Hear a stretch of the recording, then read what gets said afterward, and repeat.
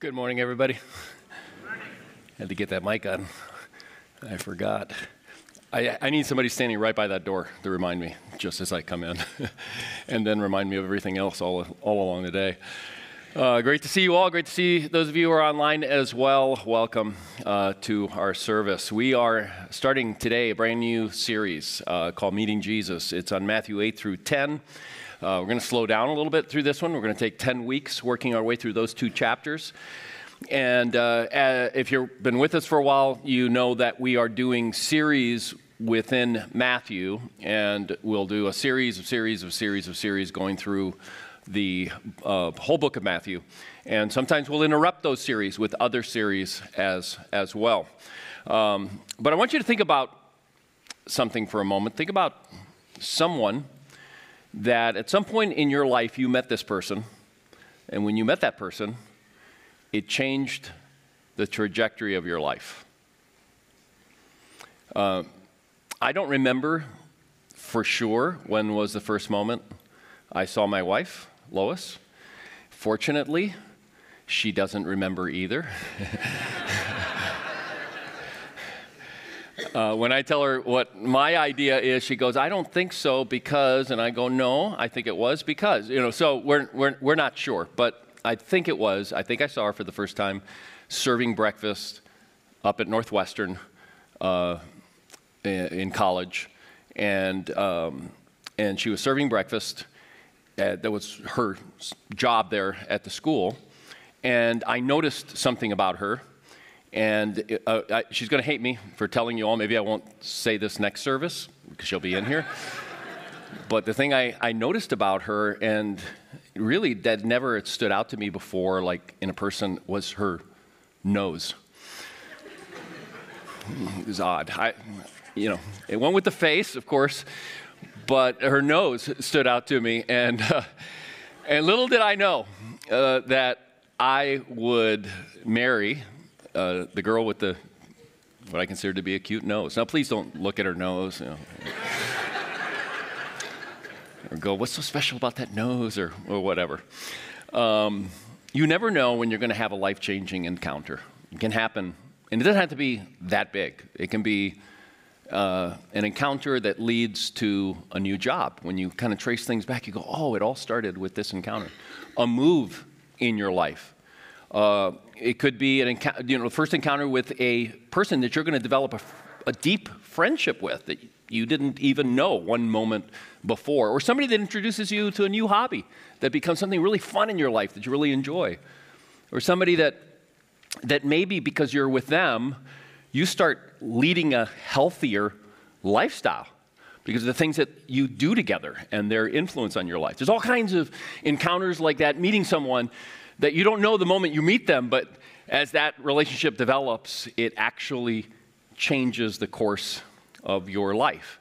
And so this series is about meeting Jesus, and when we come face to face with Jesus and we grow to know him, we experience a profound shift that alters the course of our lives. And that's the big idea behind this whole series. And most of you may not, most of you have met Jesus and it's changed the course of your life. But sometimes we don't really think back and look at our lives. Sometimes we're kind of forced to do it. If you do one of the radical mentoring things, for example, you've got to kind of tell your story, for example, in there for your group. And you start seeing how profoundly different your life is because of this relationship with Jesus. And it's something good to reflect on. Some of you may look back and you may say, actually, it doesn't seem to have made much change in my life, in which case you may need to ask the question, do I know really about Jesus, but I don't really personally know Jesus? One of my hopes is that through this series, if that's the case for you, that you will come to know Jesus. Maybe even today, that you'll come to know Jesus personally. But that every single one of us, as we reflect on the profound change that Jesus makes on our lives, that it will impact your life in a profound way. Meeting Jesus is a transformative encounter that redirects us in a new and exciting direction. That's the big idea of this series. And that's what Matthew is communicating very specifically by the way that he tells the stories that he tells about Jesus in Matthew 8 and 9. So go back a few weeks ago, we looked at the Bible Project kind of poster. They kind of talked through the whole book. And I just did a little portion of that where they cover chapters 8 through 10. Chapter 10 is one of the 5 collections of sayings of Jesus, kind of mirroring the 5 books of Moses. But in chapters 8 and 9, you have 9 encounters.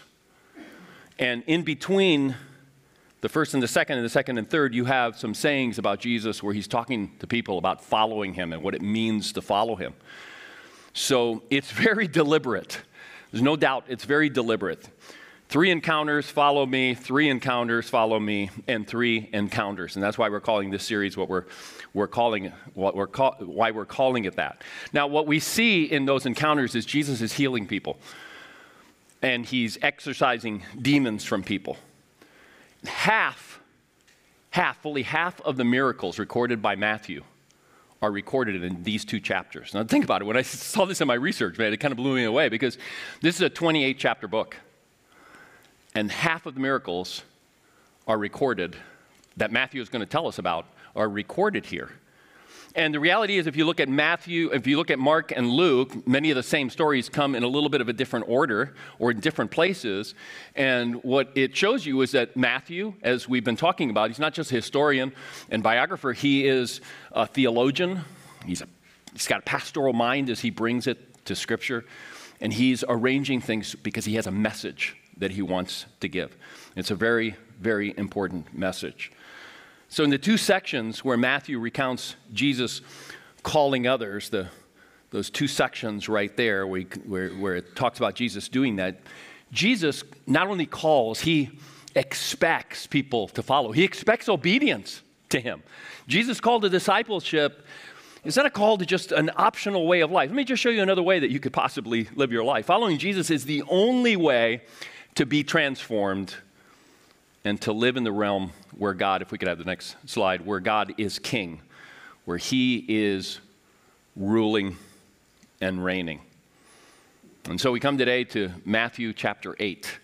We're going to look at the first 4 verses where he heals a man who is suffering with leprosy. This man is an outcast from the community, from society. But when he meets Jesus, it transforms his life. And we're going to look at this story at 2 different layers. There's not a hidden layer here. It's right on the surface, but you have to look at it not only for just the visceral sense of which we're going to look at, really just an important story in that sense, but also where it fits in the story of God. And when you unfold kind of that layer of where it fits in the story of God, it gets this like profound meaning for all of our lives. So please turn your Bibles to Matthew chapter 8, verses 1 through 4. I think it's page 972 in our Bibles, the ones in the seat rack in front of you. And we're using the NIV, the New International Version. While you're turning the Bibles, I want to remind you that understanding the Bible doesn't have to be a mystery. It tells us the story of God. It tells us and shows us what our part is in that story.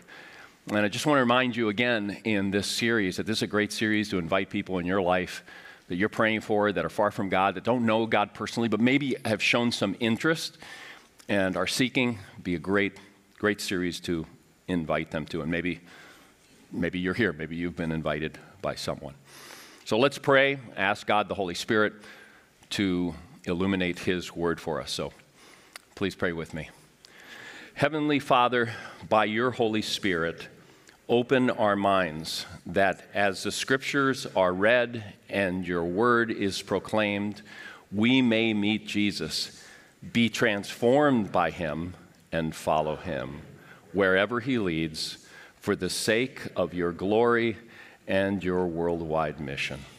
All right, let's follow along as a couple of our Five Oakers read us the passage.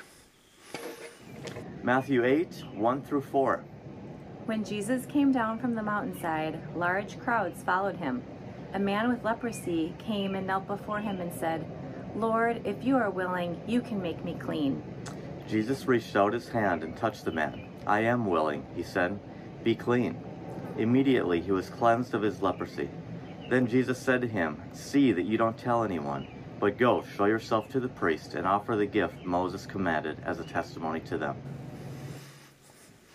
All right, so really, to get at the meaning of the story, you really have to see the unusual way this man asks for healing.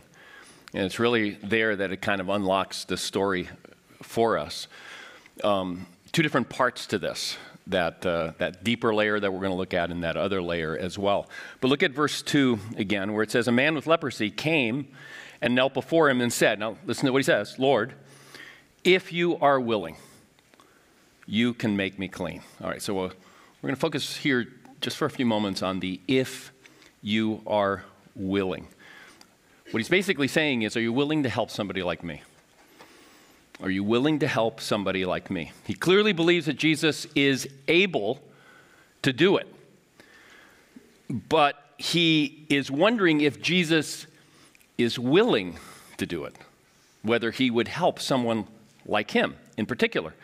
And really he's wondering if Jesus would even give him the time of day. Now, you need to understand a little bit about what's going on here to understand why he would think that way, why Jesus maybe would heal other people but not heal him. There's a reason why he might think that way. Leprosy was a condition that made you unclean, specifically ritually unclean. We're going to unpack the ritual word there, but it made it so that you really couldn't go into the synagogue and worship, and you couldn't go into the temple and worship, and you really couldn't be around other people because your uncleanness would be contagious. But we'll go into that in a few moments. Now, the term for leprosy actually doesn't apply to just one disease. In the Bible, it applies to several skin conditions that made you ritually unclean. And so in Leviticus 13 in the Old Testament law, it's addressing, before the passage that we're going to look at, it's addressing the specific kinds of skin conditions, skin diseases that make you ritually unclean. And here's what it says. Anyone with such a defiling disease must wear torn clothes, let their hair be unkempt, cover the lower part of their face, and cry out, unclean, unclean. As long as they have the disease, they remain unclean. They must live alone. They must live outside the camp. All right, now, a lot of these diseases would pass. Some would not. Some of them stuck with them for life. Now, the problem is contact with others. It makes others, then, ritually unclean. They are contagious in that sense. So if you come in contact with a person who has leprosy, you have to quarantine for a certain number of days. All right, now, we're familiar with quarantine. But our conditions for quarantine are cushy, really, compared to when you had to quarantine in that day and age. You didn't have the privacy from it was much more complex. You couldn't work. It was disruptive in a major way. No Zoom, no working from home. None of that sort of thing. This isn't about germs. They didn't know about germs. All right, just think about historically. They didn't know about germs. And you say, well, God knew, and that's why he made. Well, there were a bunch of other things in the law that had nothing to do with germs that were just like this, that would make you unclean. All right, so it's not really the argument here. It's a different kind of argument to understand what's going on. So this man is wondering if Jesus will heal him, and Jesus is willing to heal him. He even touches him, which you don't do with people who are ritually unclean. And he heals him, and then he restores the man to society. That's what he's done. It's not just a healing.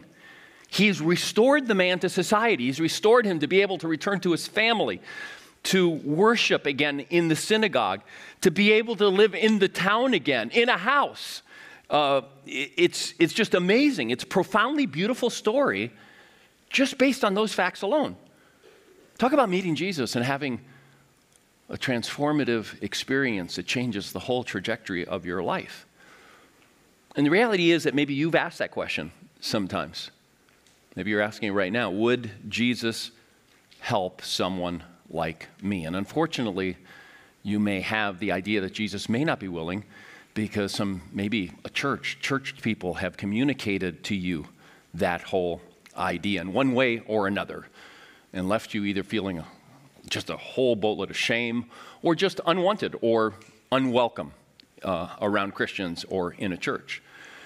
Now, I see this happen a lot of times to very committed Christians who go out and mess up in a huge way publicly and stay in that mess for a long time, eventually come back to their senses, and when they come back to their senses and come back to walking with Christ, they go, I don't think I can go back to my church. And they change churches where they can be a little bit more anonymous and build from scratch. And it's understandable why people would do that, but there's something wrong with that picture. There's something sad about that picture. Jesus specializes in helping people who feel unhelpable or unforgivable or unworthy of help. So all of that is beautiful, and there's also more to the story. We see the cover your mouth, all of that is being germs. They have no knowledge of germs. It's something much more profound than that. There is a profound transformation that Matthew is highlighting. It might be the reason why this is the first story that's given in this series of 9 stories. There's a word in the story that takes us deeper and that shows us what this other layer is, and it's that word that we've seen and talked about already, clean. In a sense, that word clean is like a portal into so much more of what is meant here. If you understand that word, a whole new world of meaning opens up and emerges from the story. It's a meaning that would not have been lost on the first readers. It's a meaning that definitely would not have been lost on the people who were first there watching this take place. So this man has a skin disease that this man with the skin disease doesn't ask Jesus to heal him. It doesn't say, will you heal him? He says, will you make me clean? Why? Because he is, as we've talked about, ritually unclean. So we need to take a deep dive into what that means. It leads us to what is arguably the most important word in the Bible used to describe God himself, and that word is holy. Cleanness is related to holiness. So there's so much packed in here. We're going to watch a couple of portions of a Bible Project video on holiness and try to unpack that as quickly as possible. So let's watch that right now. You've probably heard the word holy before, or at least sang it in a church song once or twice. And for most people, this idea is really just connected to being a morally good person. So God is holy because he's morally perfect. Yeah, that is part of it. But in the Bible, the idea of holiness is even bigger and more rich. What it's really describing is how God is the creative force behind the whole universe. He's the one and only being with the power to make a world full of such beauty and life. And so all these abilities, they make God utterly unique, which is the meaning of the word holy. So a helpful way to think about God's holiness is by using the sun as a metaphor. The sun is unique, at least within our solar system, and it's really powerful. It's the source of all this beautiful life on our planet. And so you could say that the sun is holy. And you can actually take this metaphor even further in that the whole area around the sun is also holy. Yeah, because the closer you get to the sun, the more intense it gets. Yeah, exactly. So that very power and goodness that generates all this life is also dangerous. I mean, the sun, if you get too close, will annihilate you. And in the same way, there's this paradox at the heart of God's own holiness, because if you're impure, his presence is dangerous to you. And not because it's bad, but because it's so good. And so the first time we see this paradox of God's holiness, it's in the story of Moses and the burning bush. So God tells Moses to take off his sandals because he's standing on holy ground. and Moses covers his face in fear, and God says, hey, don't come any closer. It's intense. It's actually that intensity of God's holiness that's explored even more in the stories about Israel's temple, which was the main place where God's holy presence was located. And at the center of the temple was this room called the Most Holy Place, this the hot spot of God's presence. And whether you're an Israelite living in the land around the temple or a priest working right in the temple, you're in proximity to God's holy presence, which is dangerous. Yeah, this is a problem. So how's it supposed to work? Well, in the Bible, the solution is that you need to become pure. So like being morally pure. Yeah, and that's easy enough to understand. But the Bible spends a lot of time talking about another kind of purity, being ritually pure, which is a state where you separate yourself from anything related to death, like touching things like diseased skin or dead bodies or even certain bodily fluids. All these make you impure. And becoming ritually impure isn't necessarily sinful. What's wrong is waltzing into God's presence when you're in an impure state. And so that's why God gave the Israelites very clear instructions for knowing when they were impure, steps to become pure, so that they could go into the temple again. So that's what the book of Leviticus is about. Right. But it doesn't stop there. This idea keeps developing. All right, we're going to stop right there. Just review some of the concepts there real quickly. Holiness is a word that describes how powerfully perfect and utterly unique God is. Proximity to God is dangerous because he is so good and we're not. Holiness speaks to moral purity and ritual purity, but they're not the same thing. People would not have looked at the man with leprosy. They may have in a derivative way, but they wouldn't have said, he is sinning by having this disease, all right? That's not how they looked at it. They may have thought, as people incorrectly think all the time, so-and-so is suffering because God has done that to him because they've done something bad, okay? So ritual purity is a state where you separate yourself from anything related to death. So in Leviticus, it talks about 3 different categories: diseased skin, dead bodies, certain bodily fluids. Again, if you make this about health, this one doesn't make sense at all. All right, doesn't make any sense at all if you try to put a scientific explanation for why these things make you impure. Becoming ritually impure isn't necessarily sinful under the law.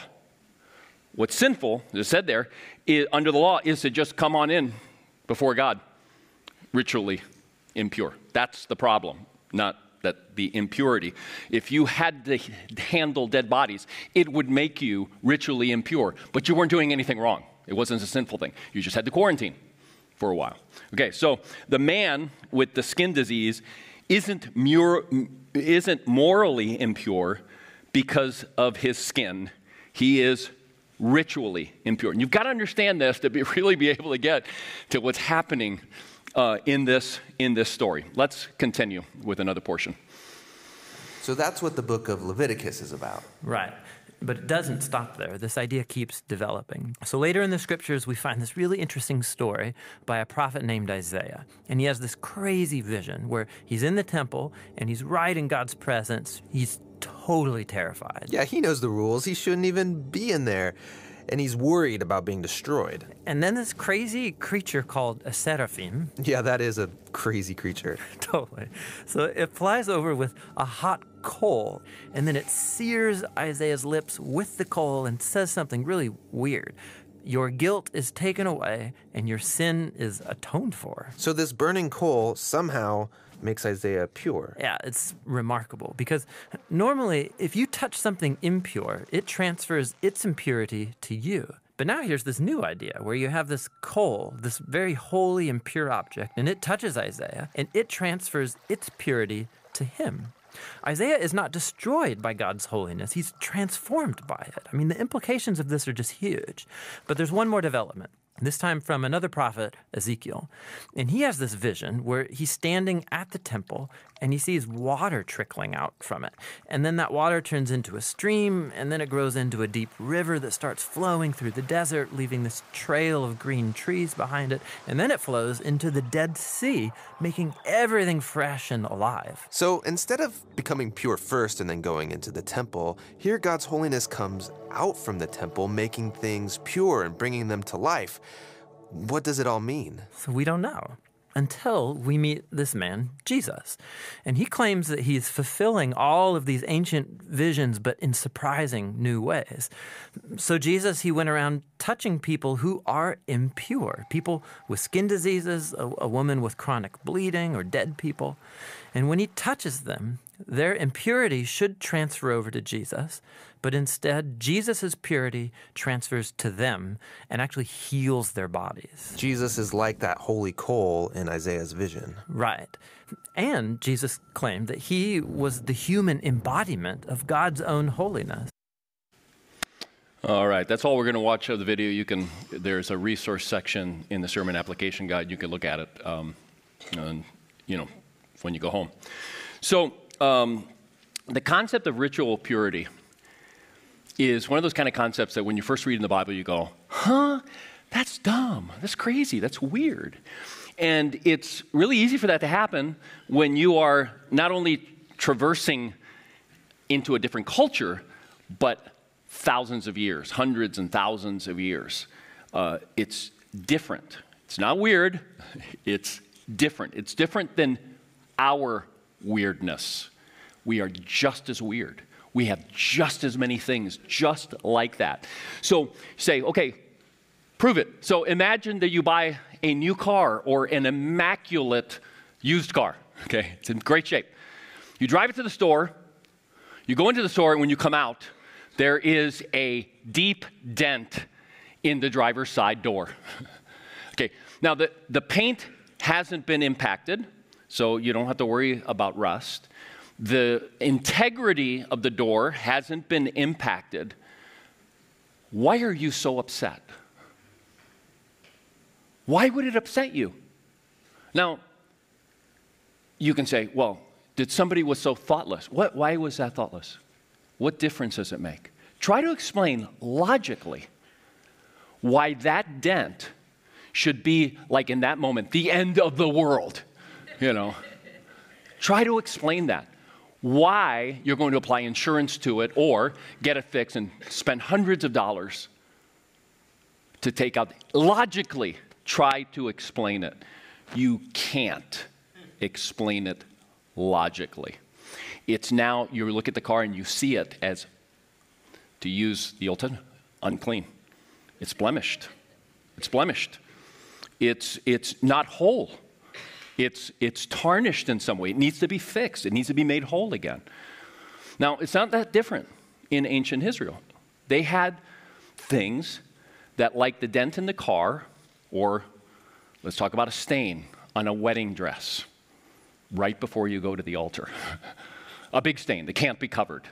Or think of a prominent scratch, not a crack, a prominent scratch on the screen of your brand new phone. You dropped it as you were leaving the store where you just bought it. Why is that the end of the world? It doesn't impact anything, okay? So remember, they had these kinds of things, and it has nothing to do, again, with germs or anything like that, or spreading diseases. Some things that we wouldn't think twice about were blemishes to them, were dents, were stains to them. So when it comes to ritual purity, God used their cultural sensibilities and sensitivities to communicate important truths.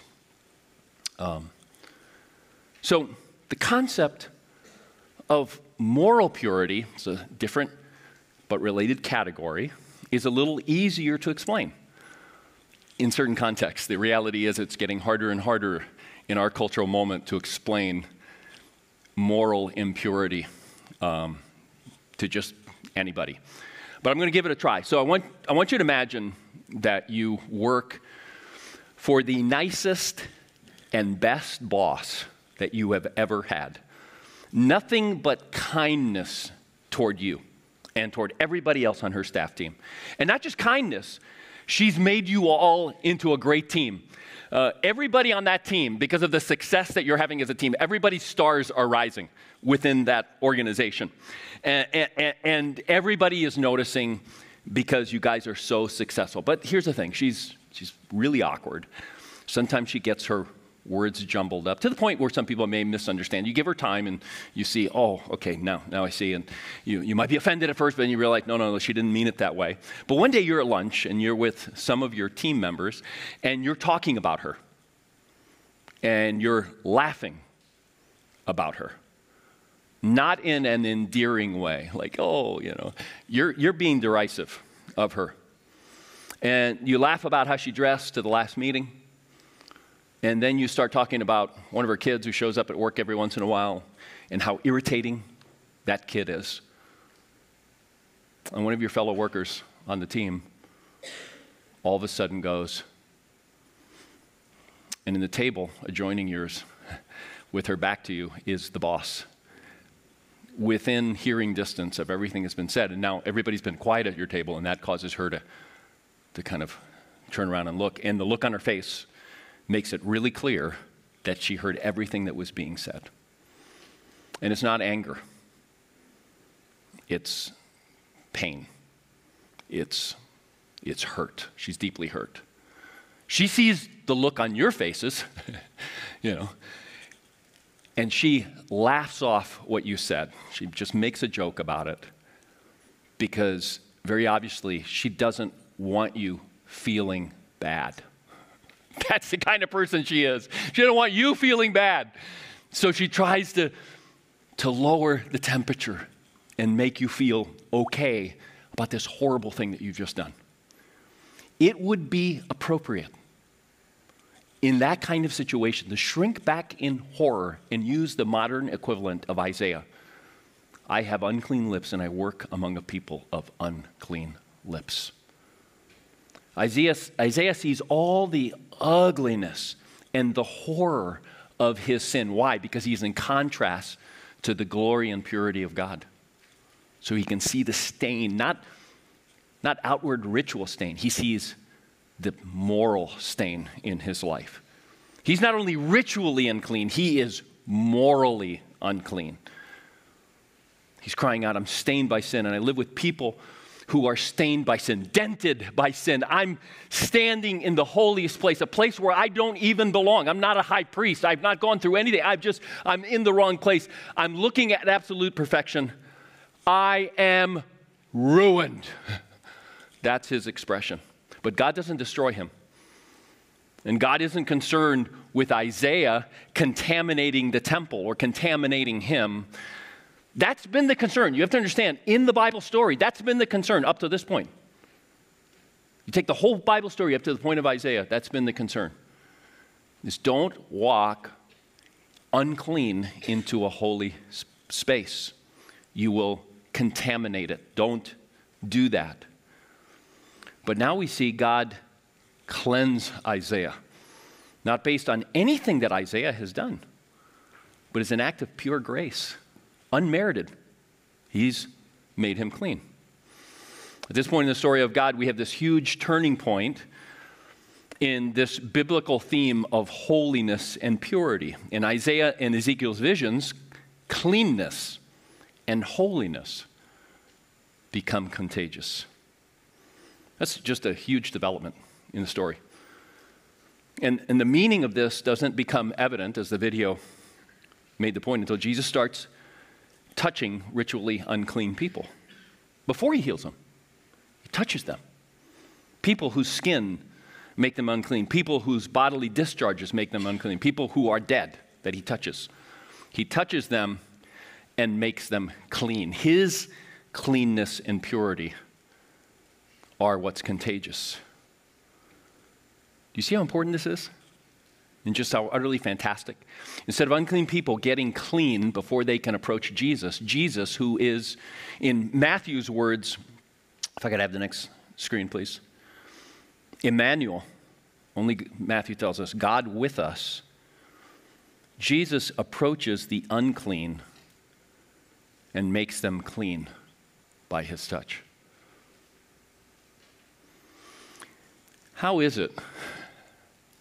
How does that happen? In the Isaiah vision, how is it that a coal makes Isaiah clean? You have to ask that question, because the video asks that question. How? We don't know at that point in the story. How would that be? You can say, well, it's just God magic, right? He's God. He can do that, right? He just can go. You're clean, right? The only problem with that is he would be violating his own character because he is a just God. He has said over and over again, I'm a just God, and I'm not going to look the other way when evil is done. Evil to people, evil to my creation. I'm not just going to look the other way. So is God violating, in these stories? Is he violating his own character by doing that? He's not violating, because the whole story of God, the Isaiah, the Ezekiel, everything before, all those laws of cleanness and impurity and purity and all of that, all those laws, all of that, even Jesus at this point in the story, Matthew 8, it's all pointing, Jesus tells us, it's all pointing to the moment when he's going to go to the cross. The whole story has been about this. It's been about him going to the cross. It's about him rising from the dead, he says. And it's about the worldwide mission to tell other people about what has happened. That's what he says himself is what this whole story is about. What happens? Jesus goes to the cross and he becomes the sacrifice for the sin of the world. He becomes the lamb who takes away the sin of the world. He dies in our place. That's when we celebrate communion. This is for you. He is dying in your place. And we receive what he has done by putting our faith in him. We don't earn it. We can't make ourselves clean.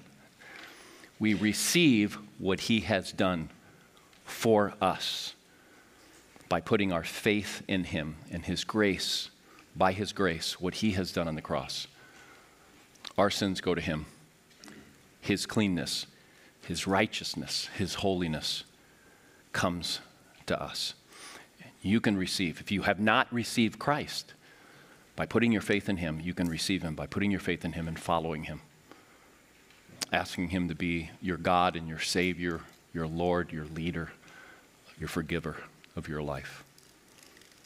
So as we begin our time of response, let's take the bread and the cup and let's remember what Jesus has done for us.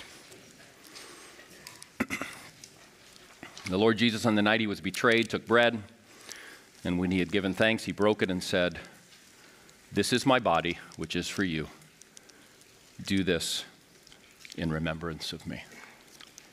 In the same way, after supper, he took the cup, saying, "This cup is the new covenant in my blood. Do this whenever you drink it in remembrance of me." Scripture tells us that whenever we eat this bread and drink this cup, we proclaim the Lord's death until he comes. Father, we thank you. We thank you that you make us clean. We thank you that you're willing to make us clean. We thank you that there's no sin that you can't forgive.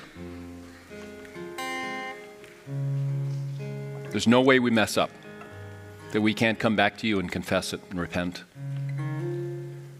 and you won't forgive us if we put our faith in Jesus.